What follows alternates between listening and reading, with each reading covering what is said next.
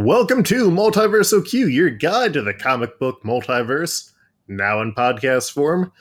I'm Luke, and this week, as we snicked our way through Marvel Noir, where we're covering Wolverine Noir, I am joined by our special guest. Please introduce yourself. Hello, my name is Sam. Sam Freund. Hello.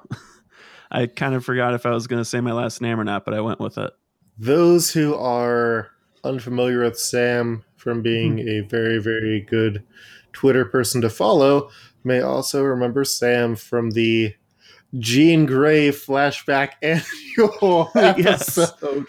That I got way too involved with the Beast's backstory in this alternate take. Well, in one of the upcoming episodes, we actually had a person suggest a Beast noir story where it's like Hank McCoy as a noir detective, which would be very good.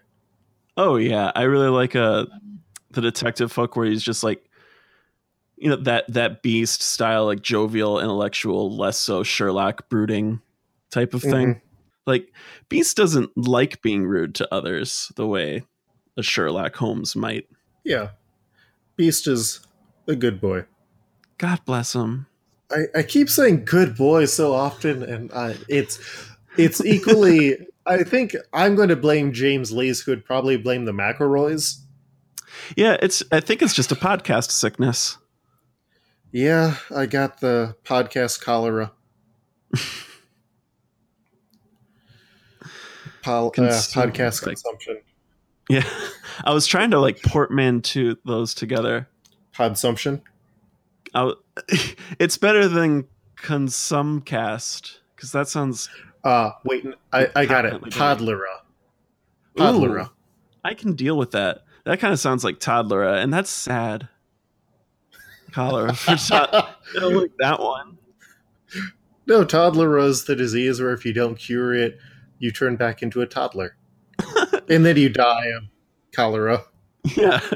That's still tragic. Yeah. But it's some people's fetish. Oh.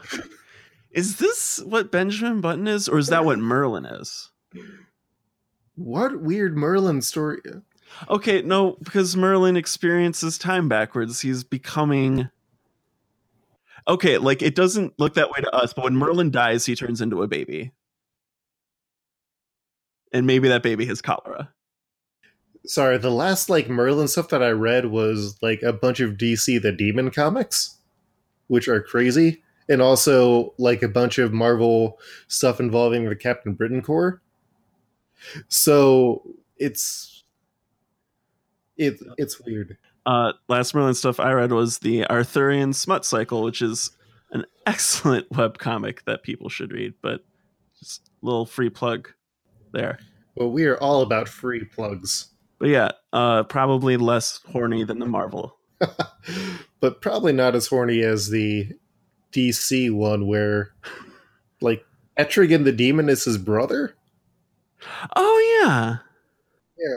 Which is different than the DC one or different from the DC animated universe where Merlin was just a jerk because Jason Blood got horny. Jason Blood just should stop getting horny. Mm-hmm. Because it's either going to get used against him by his enemies or by the demon, who you could technically consider an enemy. Yeah, I wouldn't ever characterize him as an ally at the very least. Mm-hmm. Dirtbag roommate? I think that's appropriate.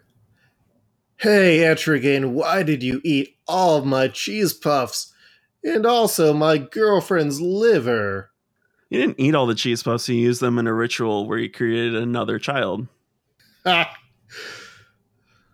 Comics.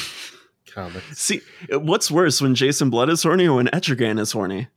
Ooh, I think Etrigan being horny is worse. Because he'll create monsters that demolish all of reality if they aren't killed. Yeah. Etrigan being horny is worse for all of us, but I think Jason Blood being horny is really, really bad for Jason Blood. Mm-hmm. Why haven't they made a Jason Blood detective TV show yet?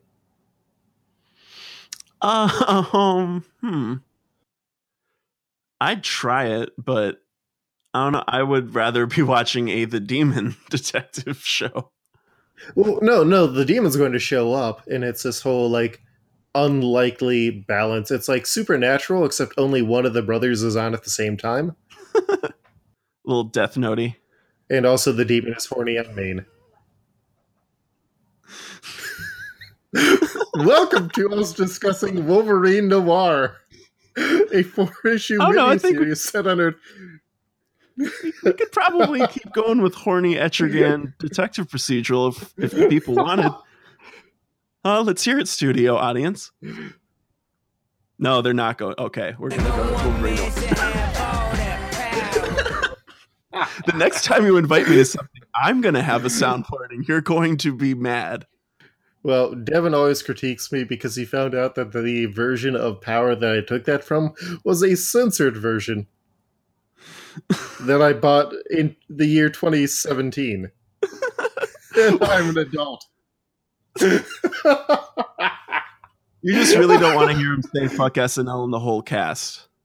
That's it. Because you think, because while you agree with like the majority of the sentiment, like there's a couple folks that use like, hey, come on, Keenan's good. Keenan's the longest running. I'm not going to say fuck Keenan. I was in Boy Scouts with Luke Knoll, the new cast member.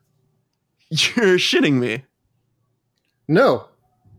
Wow. There is a reason why he came on the game where we played Everyone is Legion and then proceeded to steer the game in increasingly horny directions. Like, if you thought that the X-Men First Class series of Marvel movies had Xavier and Magneto horny for each other, this is horny on main. I'm going to keep using that phrase for some reason. It's the phrase of the times. Mm-hmm. If ever there was a time to be horny on main, to just get it out of your system, it's now. Now, Horny on Main would also be a great title for a musical about Etrigan set in New York where he's a detective.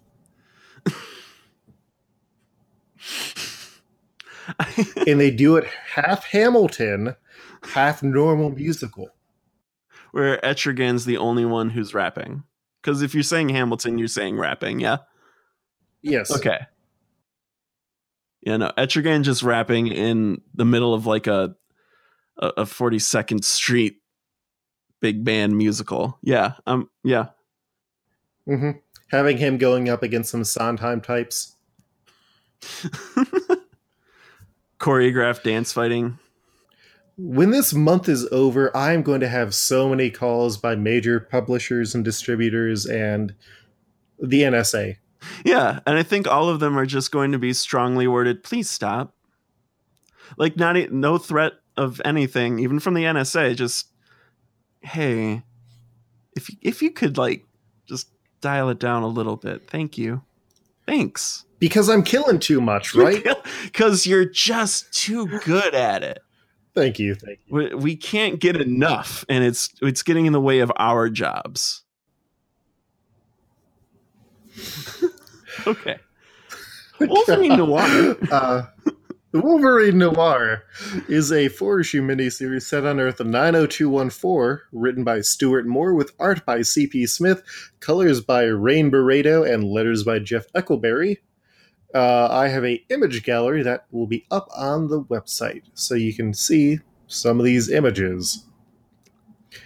So we start off with Jim Logan, who is a private detective in Chinatown working with Dog, whom he feels obligated to for some reason, even though he mainly views Dog as a nuisance. I really like how they set up that dynamic quickly and how uncomfortable I was with it. And we'll get into this more later, but like the dynamics out of all of these characters were pretty uncomfortable across the board. I'd agree with that. One day, Mariko Yashida comes in to hire him. She's been followed for several days by men from a hotel. She gives them her number, the name of the hotel, and $1,000 in cash. And as she leaves, Dog goes to look into the hotel because Jim can't really be bothered.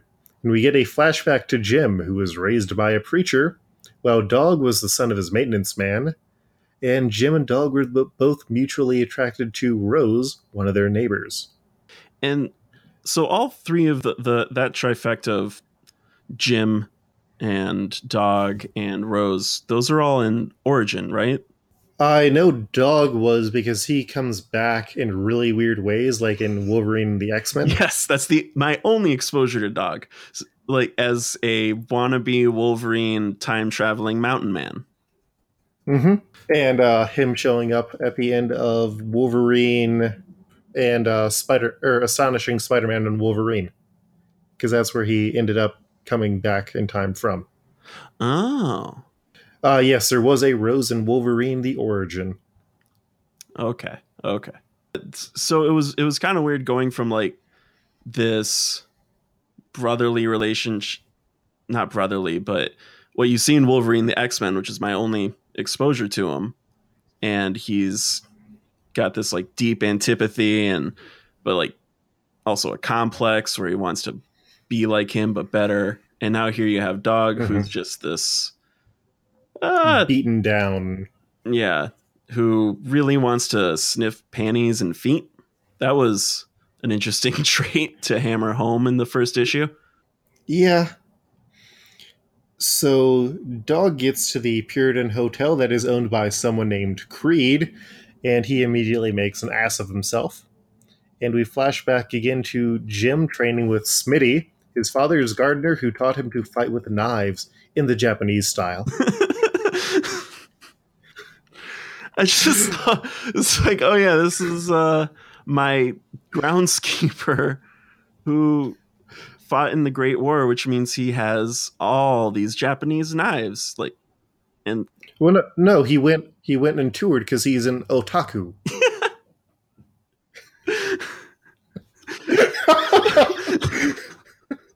But see, I like that across the multiverse, it is common that Wolverine gets introduced to, at the very least, Japanese fetishism, one way or another. So while they trained, Dog went in to try and steal one of Smitty's knives, and Smitty basically took a sword to him and told him off, and then gave him a pocket knife, saying that's all he would ever be worth.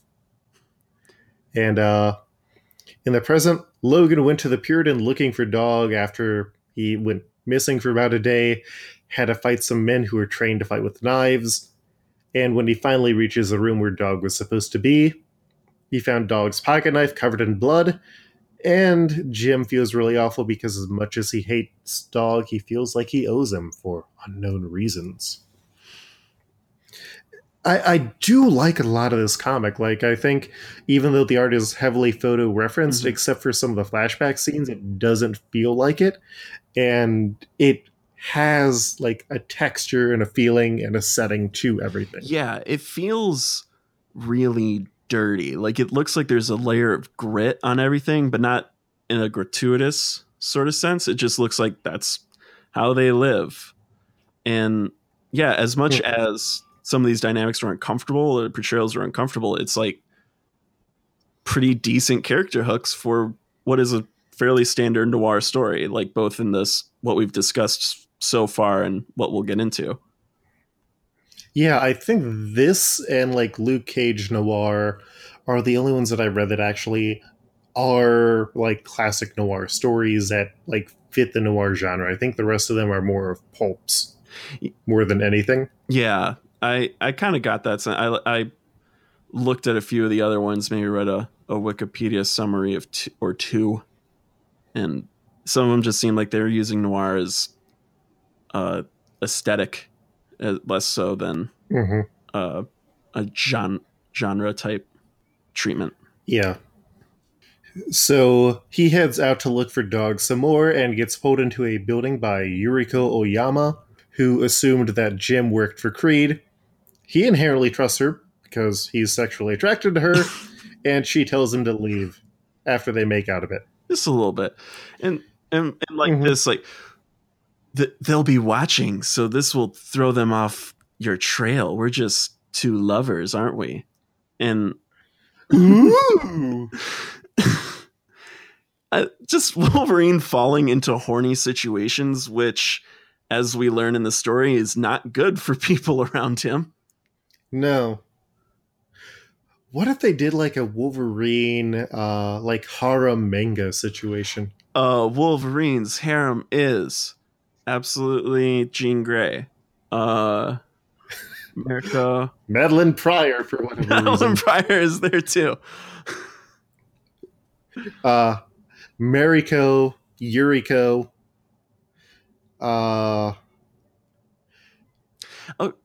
Just quick question. Yuriko, is that Deathstrike? No, that's Yukio. Yuriko is the one who normally is also Storm's special Japan friend. Oh, okay. Yeah, because I knew she wasn't Wolverine's Japan friend. That's Mariko. Like 616 Japan friend. Yeah, Mariko was the one who he almost married. Yuriko was the woman who was hired to protect Mariko and also had fun adventures with Mohawk Storm. There it is. And yeah, Yukio is the one who Wolverine killed her father and she became Lady Deathstrike. Okay. But yeah, she tells him to leave. He refuses and then he runs out. And we get another flashback scene of Jim and Dog. Dog sucker punches Logan for making him look like a fool in front of Rose. And it descends into a fistfight until Jim pulls out a blade and Smitty breaks them apart. Basically saying that he is highly disappointed in Jim for pulling a blade. And then Jim's father shows up, finds the knife, and fires Smitty and belts Jim for acting like an animal. Because there's a whole bunch of churchy guilt stuff in here. Yeah, which was, I mean, it's pretty classically X-Men to have guilty church stuff. It felt super on the, like, I get if you want to be on the nose, there's no one better to do it for you than a preacher. But, you know, yelling about the animal nature in man and how you have to rise above it in this super, like, fire and brimstone way in this Wolverine comic, that was maybe, I felt like that was overkill. Yeah, but I mean, pulp a lot of the times can be a bit overkill, or maybe I'm just highly desensitized after reading all these pulp or all these noir comics. No, I mean, far be it for me to tell pulp to calm its shit down. That's not gonna happen. But I don't know, as opposed to some other over the top moments, especially the over the top bleak moments that we get, I don't know, the preacher stuff kind of stood out to me. Well, where do you feel about like common people? Like, I mean, do you think the song is a bit more over the top? Because, I mean, I don't think so. I don't think they need to necessarily calm their shit down there. Okay, that took me a second. My new wave isn't as strong as it used to be. Got it. It's Britpop. Not new boy. Wave. Oh man, I'm gonna get ats.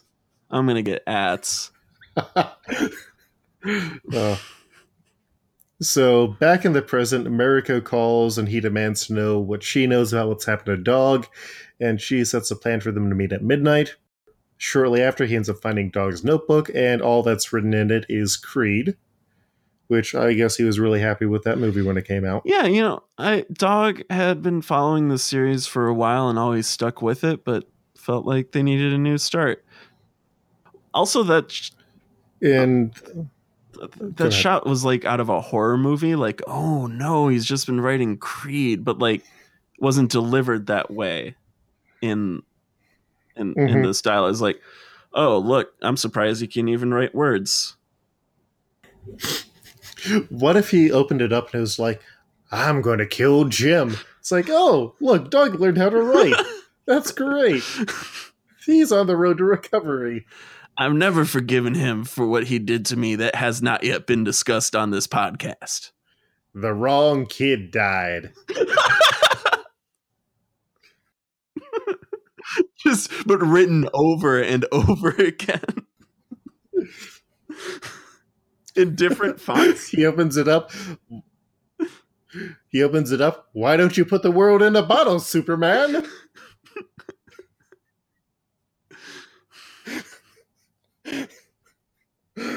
I was on. But yeah, uh, he ends up making his way to a boxing ring where he ends up finding Creed, who is this version's version of Sabretooth, if you are unfamiliar with who Creed is. Yeah, this wasn't a twist. Like as soon as they drop the name, you know that he's going to figure into it. You just wonder how much. Mm-hmm. And he is. Well, it's not the band. Well, no, you'd hope not. No. Also, this Creed was kind of hot. This Wolverine was not hot, in my opinion. This is just in my IMO, but like, this Creed was solid. He's a good brutal murder dad. Everyone needs one. Mm-hmm. And if Jim in this universe isn't fitting that bill, then you go to the next best thing. Yeah, the thicker one. One's got a little more. Yeah, okay, wait. That was one thing that did bother me about this Wolverine, and maybe why I didn't enjoy him as much, was they did have him as like shorter and slight, which is good, but like he was skinny, and that seemed really odd for Wolverine. Well, there's a reason. There's only so much Wolverine that you can put into the universe, and either one of them needs to die, like the main one, who had to die so that way we could get X-23 to become a big one. But the problem is in the 90214 universe, there's this Wolverine who is Jim, but then there's also Captain Logan in the X-Men Noir universe. So they had to split that mass between the two Wolverines. I wondered if this factored into X-Men Noir at all, because there's sure no sign of anything related to anyone like that. This is a Wolverine story. Yeah, no, there's like no connection between any of the stories, which is ridiculous because they're all, except for Iron Man, which I have not read at this time, they're all set in New York City, and they're all set around the 1930s. But they're all set in different parts of New York City, which is a nice twist. Oh yeah, that was because this is all the Bowery, in Chinatown, and like Luke Cage is in Harlem. As one, where is X-Men Noir? X-Men. It's sort of like Queens in the Bronx. So you get a little bigger slice of that Manhattan pie, that island pie. Daredevil's in Hell's Kitchen. Spider-Man's in Manhattan. God is in his kingdom. Punisher's. Oh yeah, there's Punisher. Yeah, I thought that was the last one. Yeah. Nope, Punisher. Hi, Frank. Yeah, well, and Iron Man goes all around the world because it's really pulp as opposed to noir. See, why didn't? Because there was Deadpool pulp that came out afterwards and was written by the guys who did Luke Cage Noir. But then why not just call the other? I'm a better publisher than major publishers is the thing. I haven't done it, but I think I'd be better at it. I'm the guy who published Jesus or John versus Jesus, Dawn of Christ. So, I mean, I'm also pretty dang good at this. Anyways, so Jim ends up making his way into a boxing ring where he finds Creed. Logan really doesn't care about the crimes that Creed is like involved with. He just wants Dog back. Creed beats the heck out of him and drags him into the street next to Yuriko, promising that he's not done with Jim yet. And when Jim comes to, Yuriko has been killed. Sorry, female characters. Yeah, the other way that this is a bog standard noir story is that there is a high lady body count at the end. Especially, I mean, again, we'll get to it, but we ain't done yet, folks. Yep. So we flash back again and find out that Smitty fell apart after he was fired, and then he died shortly after because he got sick. And Jim, meanwhile, began to fear that he was an animal and a beast of violence until he decided not to be, and decided to also tell Rose that he loved her. Yeah. And it's like, oh, how is that going to be? Yeah, and there was like that preaching scene where he's confronting the animal feelings, and they very quickly, like the next panel, become horny feelings, which Mm-hmm.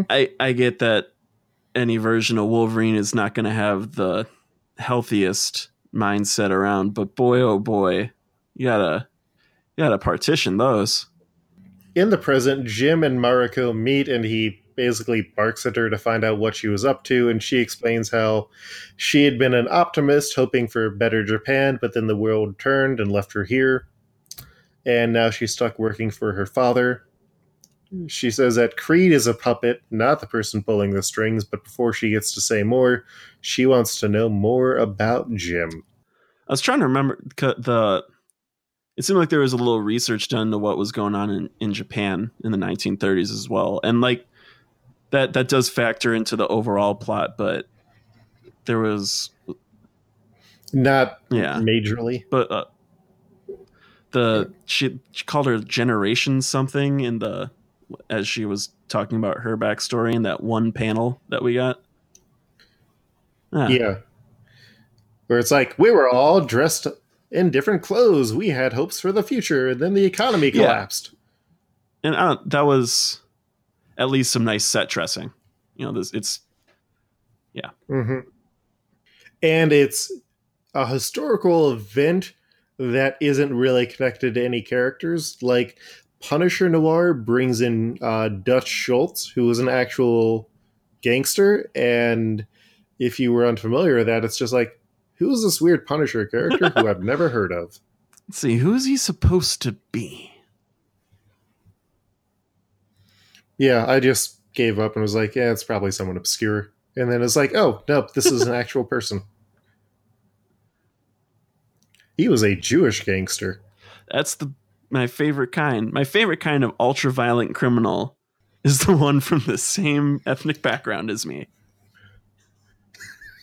But also Punisher is half Jewish in that story. So. Oh yeah, you told me that. I'm gonna have to check it out. Yeah, despite the transphobia you want me of. Oh, sorry.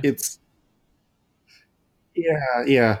You'll be getting to that story in our coverage in like a week or two. It's a good episode. We recorded that one before this one because I decided to come up with the order for the stories and then recording order after that. It makes no sense.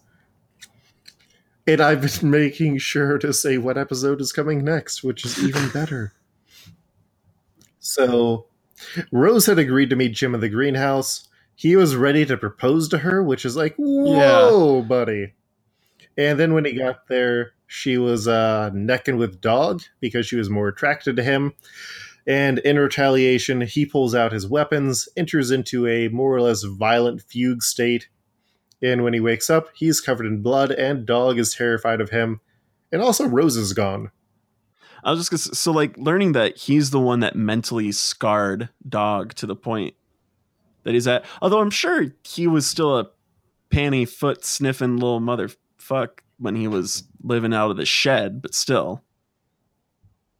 Mm-hmm. Yeah.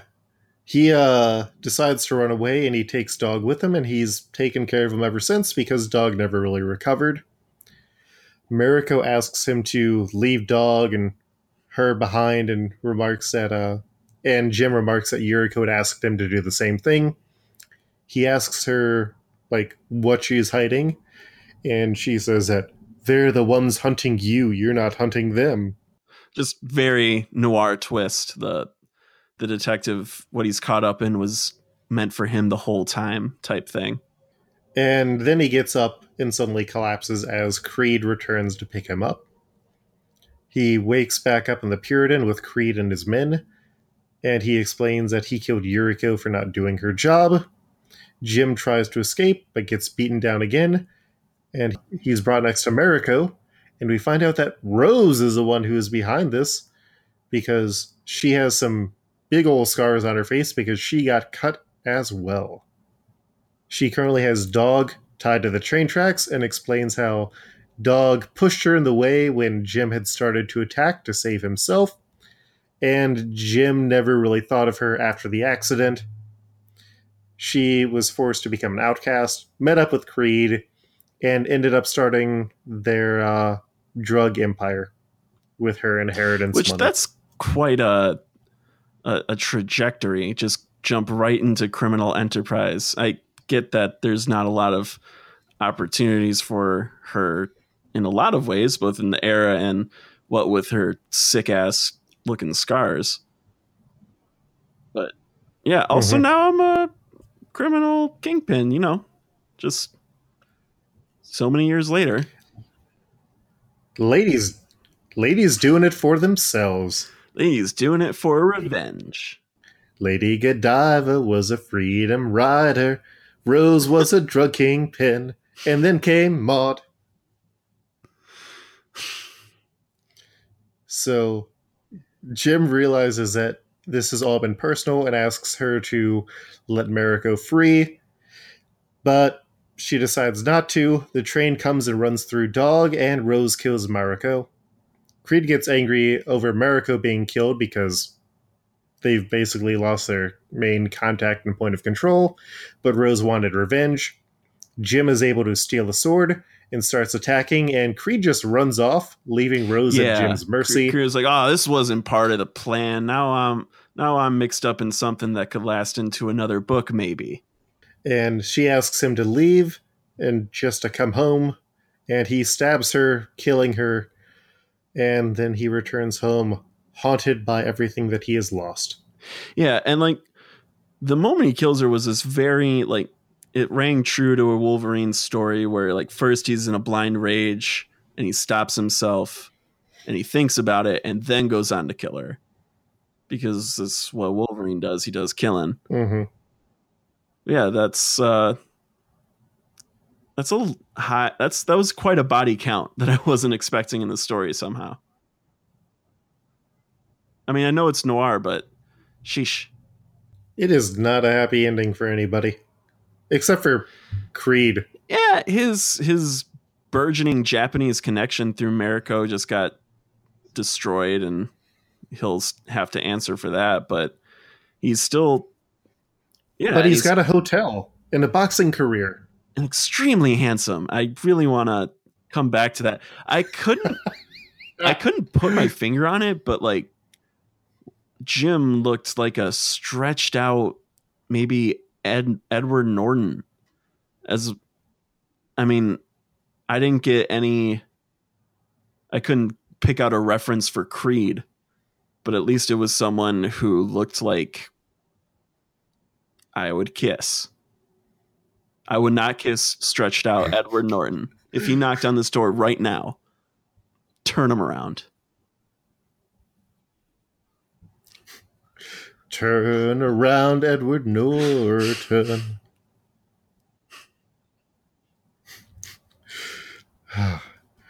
So that is Wolverine Noir.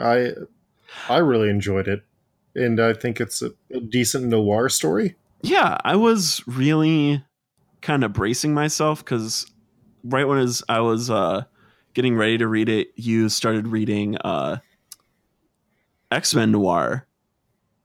And you posted about it on Twitter, and that it looked rough goings on that. Yeah. I went from reading X-Men Noir with that art to Wolverine Noir, and it was like, oh, okay. So this is how you can do photo reference art without it being awful. And it was a good noir story. It was a good Wolverine story that demonstrated working knowledge of both. Like it really fit into established Wolverine themes while playing around in that backstory playground that I was not familiar with, both like the Japanese elements of it and the origin elements of it. Like that's a blind spot for me in Wolverine knowledge. I like it when he's around kids and he's got some teens. That's my flavor of Wolverine. I really liked that entire run of like Wolverine stories that I'm blanking on his name. The writer. Yeah. Oh, yeah. Jason Aaron did. I never because it's a wide range of Wolverine, because it starts off with like the very dark and gritty stuff in the Wolverine series where it's like, oh, these people are hunting him down and they have laser claws. Yeah, I remember seeing. I never read that because that was. I think that was like labeled Origin. That was like an ongoing type thing. But then, yeah, it was the very next thing, Wolverine and the X-Men for Aaron and. Uh, there was Astonishing Spider-Man and Wolverine, and then Wolverine and the X-Men. Got it. Okay, so that's where dog. That's why that makes sense. I was actually in trades doing Uncanny X-Force and Wolverine and the X-Men at the same time, which was just delicious. Like that was getting both of my like I like Murder Wolverine, but I like Murder Team Murder Wolverine. I think Wolverine's more fun with a cast. Yeah. He needs good people to work off of him, as though like the Wolverine and Hell stuff is really good. I don't think I've ever read that.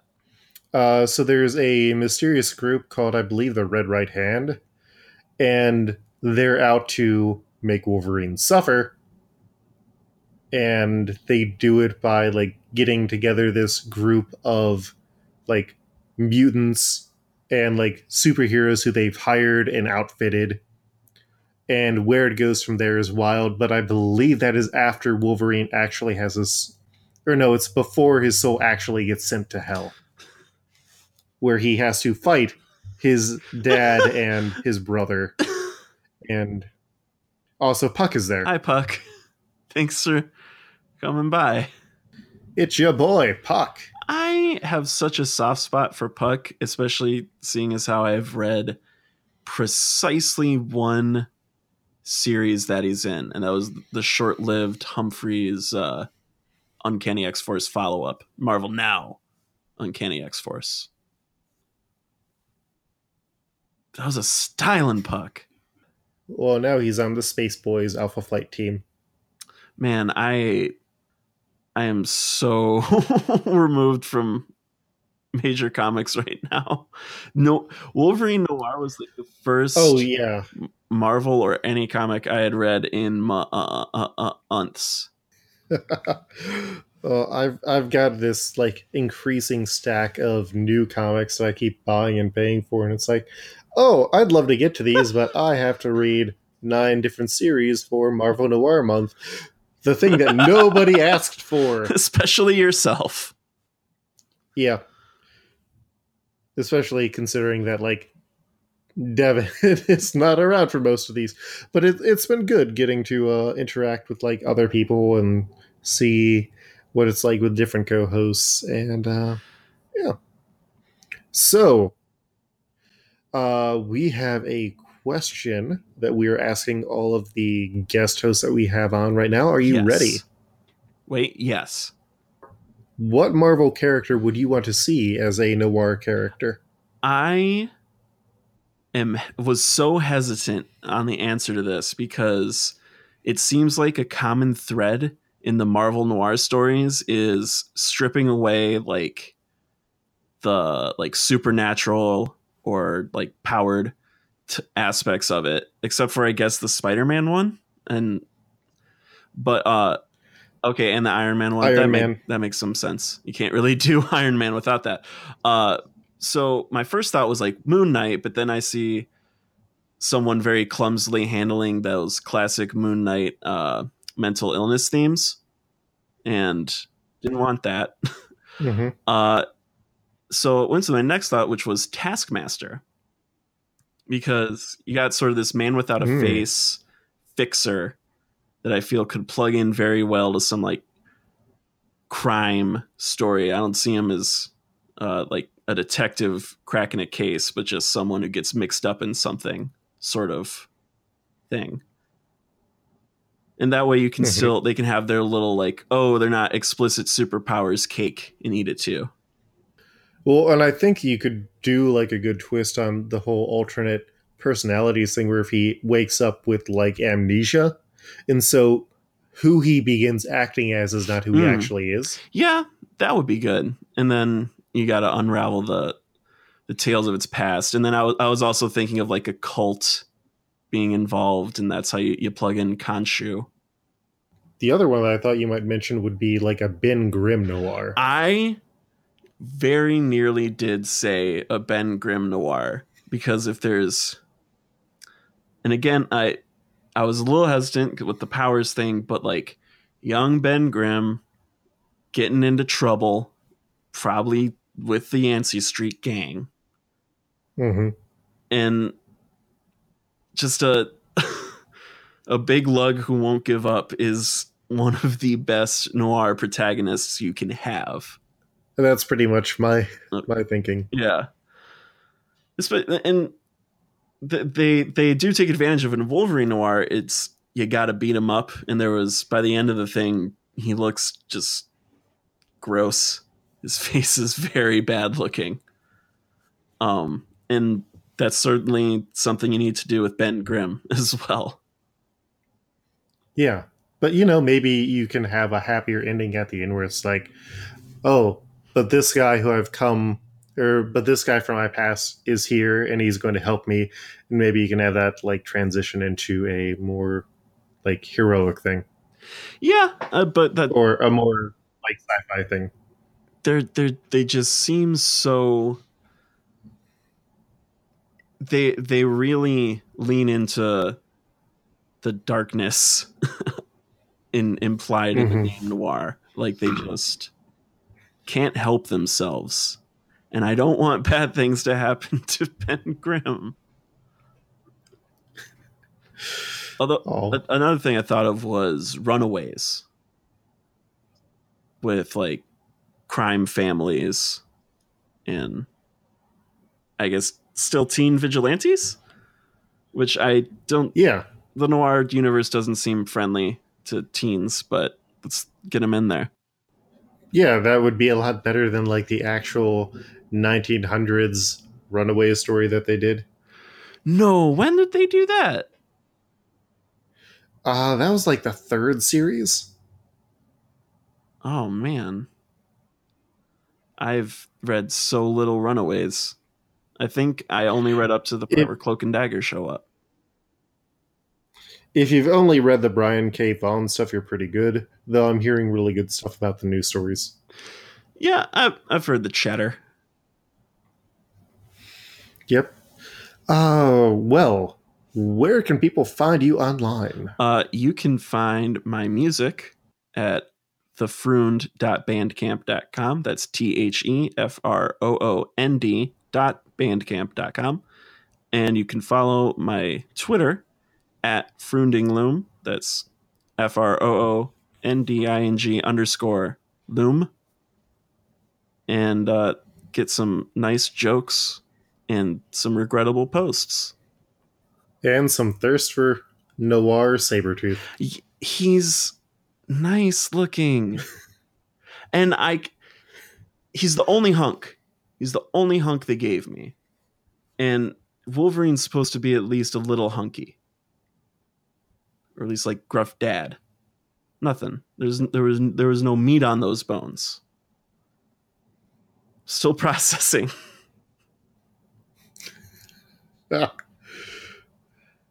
Well, Devin, my normal co-host, can be found on Twitter at FreddoFett. That's FREDDOFETT.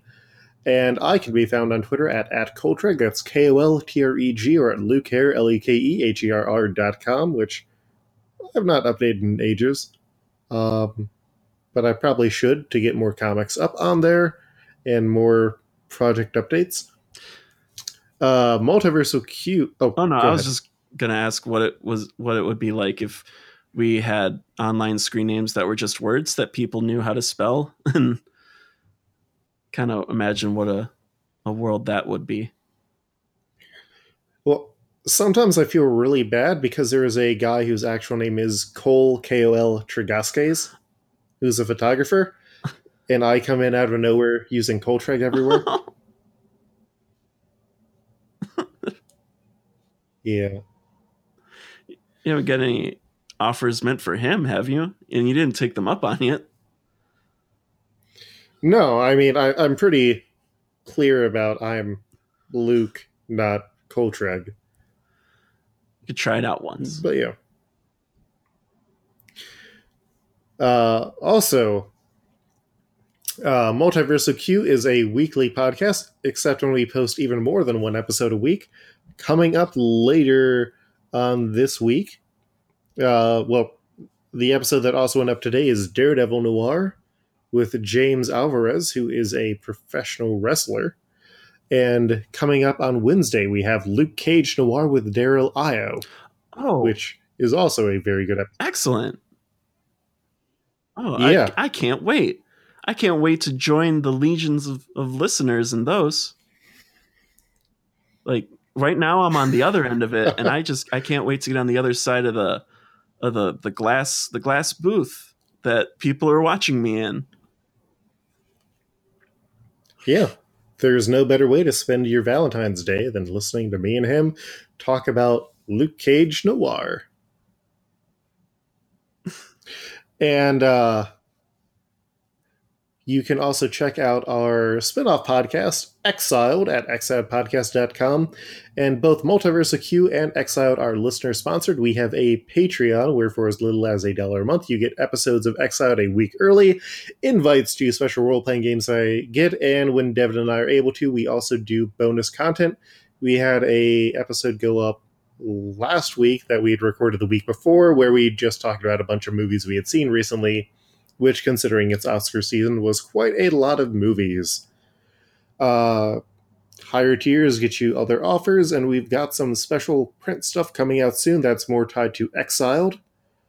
And we should have some other good news coming soon as far as live shows. A live show? Ooh. What? Hope you're coming to my town. No, it's going to be in Columbus. That makes way more sense for you, given that you are in there.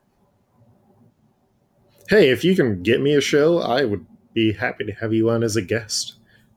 But multiversalq.com is our website. You can go there, see the image gallery that we have, see the notes, see the list of Trials of the Multiverse, which has a ridiculous number of universes on it now. We're still not close to getting all of them to any degree, but we are going for it as we continue Marvel Noir, which is part of our long series of Road to Edge of Spider-Verse, which became even more long because there's now that Edge of Venomverse event that went on. And it's like, what? Got your work cut out for you. I'm rolling that stone up for a long time. This is my punishment. And we are all in hell. Thank you for listening. Check back later on this week, and then just keep on checking back because we are trucking with episodes. Tell your friends, like, rate, and review us. Check out all of the guests that we have had on. And thank you for listening. Until next time, this one's for Hank.